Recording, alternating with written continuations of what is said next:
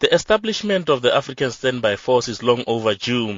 Its operationalization has been delayed by a number of factors, including lack of personnel and funding, amongst others. However, the successful harmonization of police, military and civilian brigades, the force looks set for deployment. During 3 weeks-long training, teams synchronized expertise in battle combat, policing and humanitarian assistance. President Jacob Zuma hailed the exercise a success. Today is indeed a historic day in the quest for African peace and security. We must build further on this milestone as we move towards full operational capacity.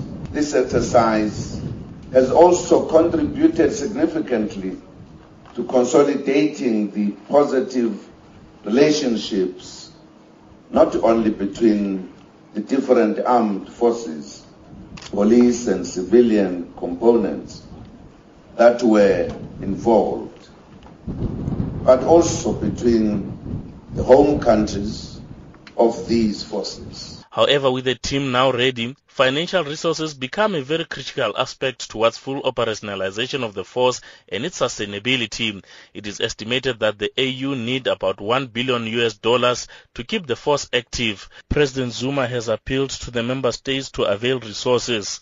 It is indeed gratifying that we have carried out an operation of this magnitude on our own. This says a lot about our commitment to peace in our continent.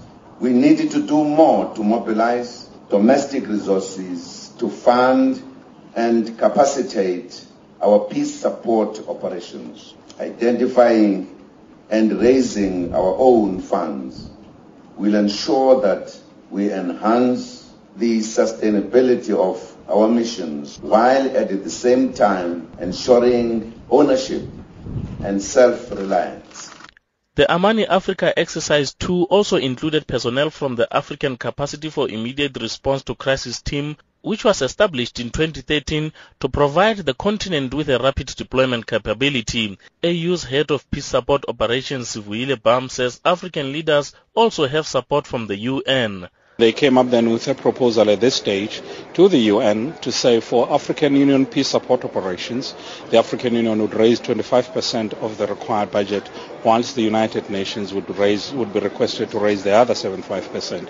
One of the key underlying principles of this request is premised on the United Nations being primarily responsible for international peace and security, and the UN itself recognizing the role of the regional organizations, which is even envisaged in the Charter of the UN. So the idea really is to try and see how we can meet each other halfway in terms of the issues that are coming up. The current African Standby Force is made up of 25,000 personnel from 5 regional blocs on the continent.